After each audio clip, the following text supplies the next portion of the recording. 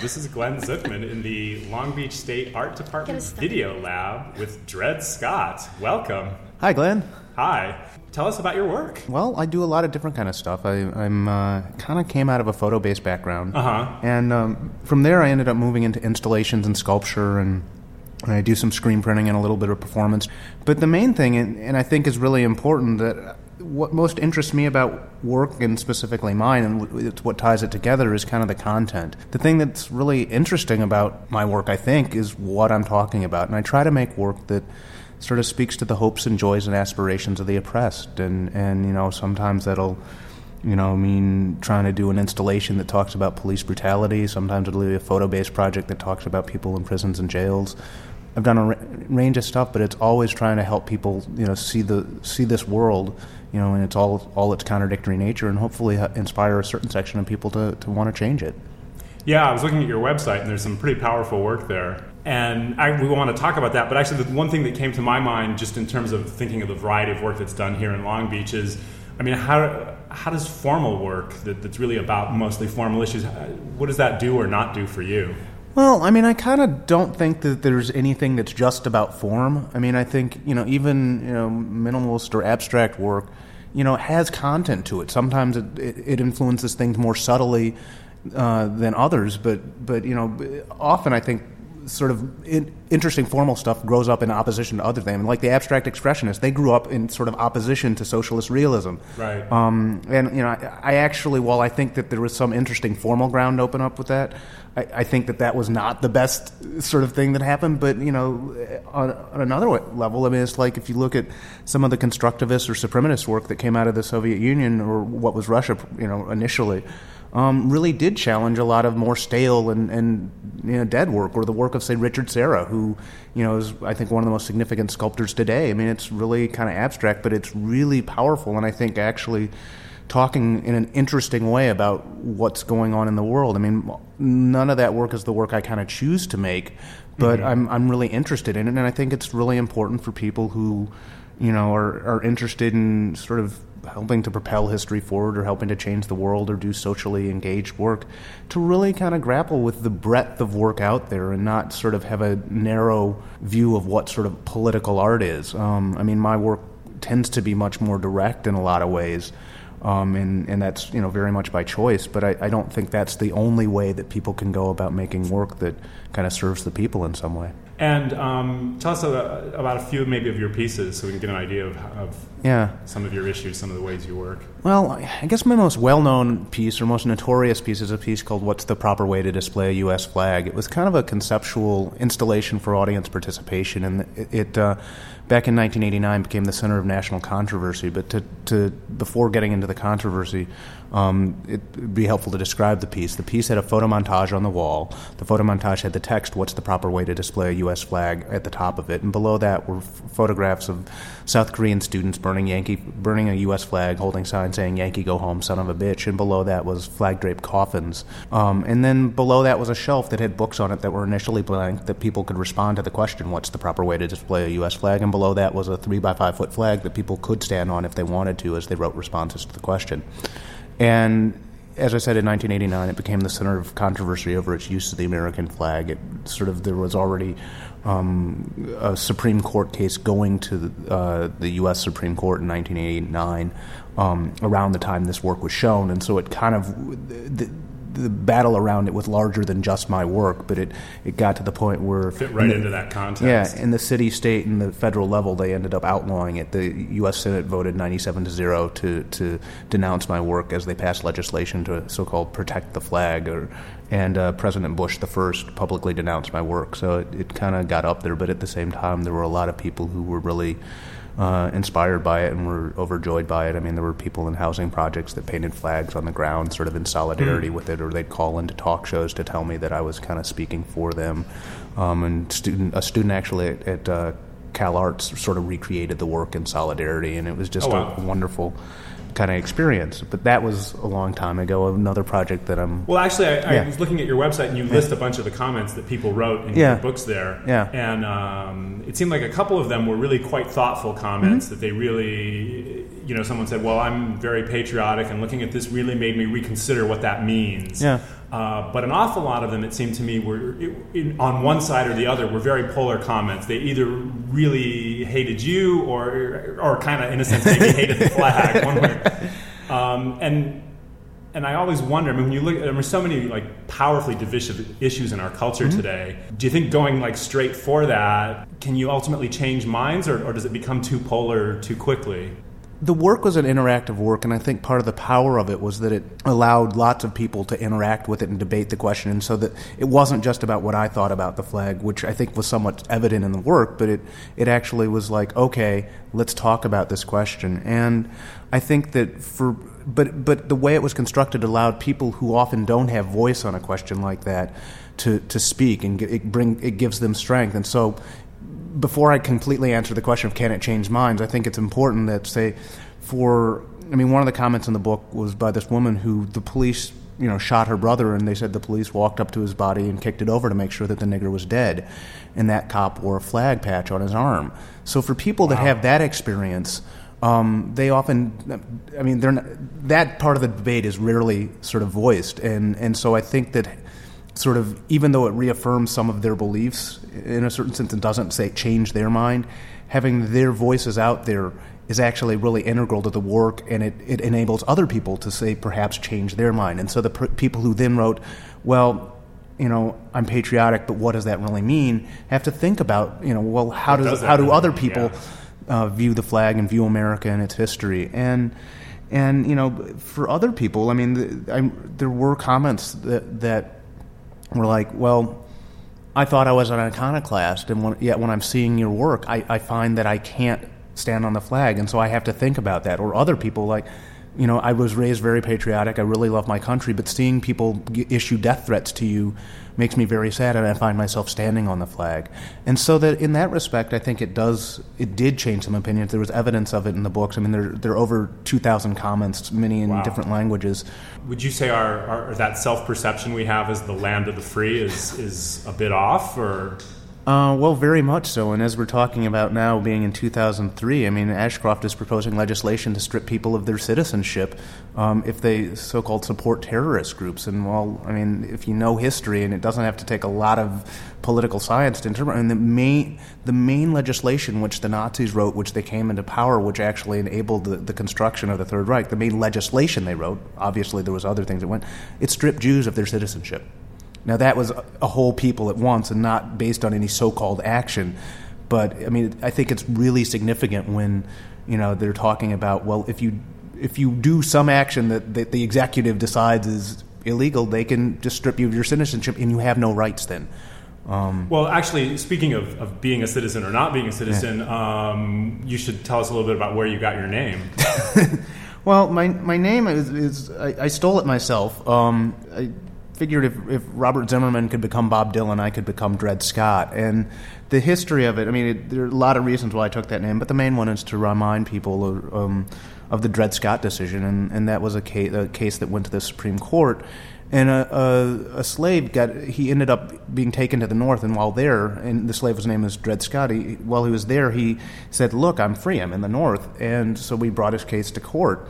And when it got to the Supreme Court in 1857, they ruled that there are no rights that a black person has that a white man is bound to respect, and in effect said he's property, therefore he can't even be in the court or bring a case to court because a box can't sue somebody, so how could this mere slave? But I think that some things have changed, but some things haven't changed all that much, and so that's kind of why I wanted to take that name. Do you see? I mean, when I, in my sort of comfortable space, look at history, I feel like there's been a lot of progress. Hardly perfection, but a lot of progress. Do you feel that way, or no? Well, I mean, I feel that on the one hand, it's a damn sight better to be a wage slave than a chattel slave. I mean, nobody physically owns me, and that's a huge improvement.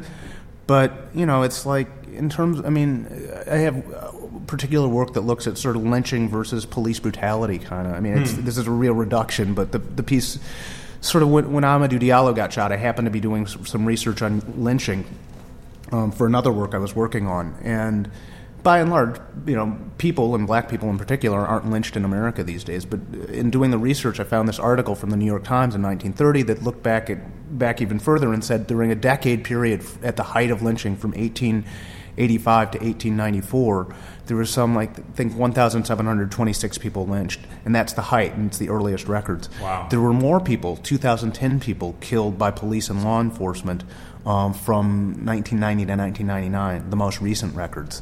And so, okay, black people aren't strung up by trees and lit on fire and stuff like that, but the police are playing a very similar role to what lynch mob terror did at the turn of the century. And so, there have been some real changes, yes, but, in terms of how people in general, and not just black people, I gave an example of how it affects black people, but I mean for people generally, and particularly all over the world, having the strengthening of the U.S., the fact that they could send armies anywhere they want and sort of say, well, we're going to preemptively invade a country because we think they might possibly, because of the possibility that they might possibly be angry at us and possibly have a weapon that might possibly come and do some possible harm to some possible place, we're going to drop actual bombs on actual people and blow their actual heads off. I don't see how there's been significant change, but I don't think all of it's improvement. Okay. Tell us about some more works you've done. A project that I'm working on now that I'm really excited about is I'm going into prisons and jails and photographing and interviewing people, trying to tell the story of a country that imprisons 2 million people from the standpoint of the prisoners. Actually, I heard a statistic. It was a while back that the state of California is second only to the Gaza Strip for having the world's highest per capita incarceration rate. Is something like that? I've heard something like that. I'm not positive about that, but the one that I do know that I think is even more sort of damning is that if California as a whole were a nation, it would have the third largest prison system in the world, only behind the U.S. as a whole and Russia as a whole. And so the project you're doing... Well, I'm photographing and interviewing people, and it's partially to show the faces of people that are in prison, because a lot of times they're hidden away, but also to hear what they have to say about this world. I mean, a lot of times the interviews do touch on their life and their experience in prison, but I'm often talking with them about broader issues and sort of seeing what they have to say about this country and what sort of advice they have. And, it's kind of interesting. I mean, there's all this talk about, getting tough on crime and war on drugs, and the people who are most directly affected by that, the people who are spending 2 years or 5 years or 10 years or 25 years in prison, those people aren't ever talked to. And so, it's like I don't expect that everybody who sees this work will necessarily rejoice at it or like it. I think many people will, and when it's been shown, they have. But the point is, it's like this is something that has to be talked about, and you have to include those voices. Otherwise, it's just like a bunch of experts saying what they're doing to the people is great, and it's like, well, how does it affect the communities where these people come from? What are the effects on families, and what are the effects on kids who are just growing up who see that, they're a statistic and they're just waiting to go to prison no matter what they do. Tell us, give us a little history lesson. Where were you born? Chicago. Born and raised, stayed there for 27 years. And brothers and sisters? Nah, just one of me was enough. One was enough? And where'd you go to school? For high school, I went to the snooty private school, and for college, I went to the School of the Art Institute in Chicago. Snooty private school. and studied art there? Or? Yeah. Well, it's an art school, and I went in sort of as a photographer. I screwed up in high school, and I ended up not being able to become a computer engineer who was trained at Caltech or MIT, and so since I wasn't going to get that full scholarship there, or wasn't going to go to Harvard, I was like, well, I'll be a photographer, because I grew up around cameras, and I had no idea what the hell that was, and eventually somebody said, we'll take a class at the Art Institute. I'm like, okay, whatever that is, and I fell in love with it. I'd been taking pictures for years, but I didn't think about art or anything like that, or that I really had anything to say, and I just, it absolutely, I was, a kid in a candy store when I was like, wait, I can take pictures of stuff that I'm interested in, and people will pay attention, and that's all I got to do, and you'll give me credit for that, and I could make a life doing that? Yeah, okay, cool. Well, I'll do that. And I ended up, while there, being exposed to far more than photography, which was really good. I still love photography, but... and in this piece you just described, you're kind of coming back to it, or maybe you never left. Yeah. No, well, I did actually leave for a while. It was funny. I started off at sort of I never did work quite like Ansel Adams, but I did very, traditional F-64 black and white photography, and I still like that stuff. I don't think I'd ever want to do much of it anymore, but that's where I came from. And but the first photos that I did that were really serious, I did photos of like, I grew up on punk rock, and I did photos on the dance floor of punk clubs and hardcore shows. And then from there I ended up being more politicized at the time, and just through that and trying to figure out how to do this, how to make my art political. I realized I had my political life and my art and they weren't together. And so to try and pull them together, I ended up, after doing actually some political performances, I ended up seeing work like Hans Hake, and that enabled me to figure out this sort of installation for audience participation thing, and to do work that really demanded an engaged audience in some way. I was one of the things I was trying to do with work like that, because the flag piece wasn't the first one in that body of work. There were actually 11 other pieces that had that same sort of participation. None of them had flags on the floor, but they all had people responding to questions in books with photographs on the wall. And I just really wanted to make. There was a lot of so-called political art or socially engaged art that people were doing that either you liked it or you didn't, but you didn't. It's like you could walk by it and not be affected, and I wanted to make work that people had to have some sort of position on, and that they were kind of implicated when seeing it. You couldn't just walk by. Yeah, and so even if you hated what I was saying, it was like, okay, well, now I've pissed you off, tell the world I've pissed you off and become part of the work. Or if you thought this is, great and nobody's saying that, say that too. Like, encourage the discussion. So after 27 years in Chicago, then went straight to New York. I was like, well, I'm an artist, and it's both because I'm an artist and that's the art capital of the universe, but also I was sort of a political person. I was a political artist or whatever, or a socially engaged artist, because all art, I think, is political. But I wanted to kind of meet sort of people in culture who were trying to do similar things, and I knew that like Chuck D and people lived out in New York, and they might come through Chicago, but the chances of me really being able to connect with them in Chicago was small. So I somewhat naively just said, I'm going to New York, and I caused trouble in Chicago, I'll do the same thing in New York. And I live on planet Brooklyn. I don't quite live in Manhattan very much by choice. It's like it's it's close enough to New York that I'm a New Yorker, but it's far enough away that it's got a different flavor to it. And the difference between planet Brooklyn and planet Manhattan? Yeah. Well, Manhattan is, or the Manhattan most people think about, because if you go far enough north and you get up to Harlem and Washington Heights, it actually is, sort of interesting communities. But most of Manhattan is kind of like, it's a business world that people happen to live in, and they're not all that connected to community. And in Brooklyn, I've got a tree out in front of my house, and I've got a park out in front of my house, and I've got actual tree, wow. and there are actual people whose names I know on the block that I live on. And when I was when I first went to New York, I lived in Manhattan. I lived in Tribeca, which was like, just south of Soho. It's the hip art scene. I was like, yes, I've arrived. Me, the great artist, is in, I'm in New York. I'm in Tribeca. And, it was loud. I'd go out of my house and, it's like people would run you over trying to get some, to the 99-cent store or whatever. And other people would be rushing down to Wall Street. And it was just, and I didn't know a single person on the block. I lived there for a year, and I didn't know, outside of my roommates. There were people I recognized, but I didn't know anybody else. It's unreal. For those who like it, great. It's like, some people actually enjoy that out of Manhattan. I ended up in Brooklyn by accident because there was a fire in my loft, or the floor below. I didn't lose anything, but I had to move on no notice and ended up in my worst nightmare, one river away from New York. And then I realized, wait a minute, this is really cool. There are artists out here. There are poets and musicians, and there's a spoken word scene, and there's people that I like and I could just kick it with, and there's a coffee shop that'll hang out, and all these interesting people will come through, and so it's like, particularly as somebody who's black, there were like black people in concentration. It was the neighborhood I moved into was very multinational. Actually, it was predominantly black, and it was like better than being in a predominantly white, business oriented consumer neighborhood. That was Dred Scott on Long Beach State Campus yesterday. Thanks for listening to Strange Angels. We'll be on www.kbeach.org every Thursday at 4. Up next is Bo with The 4 O'Clock Hoax. Bye-bye.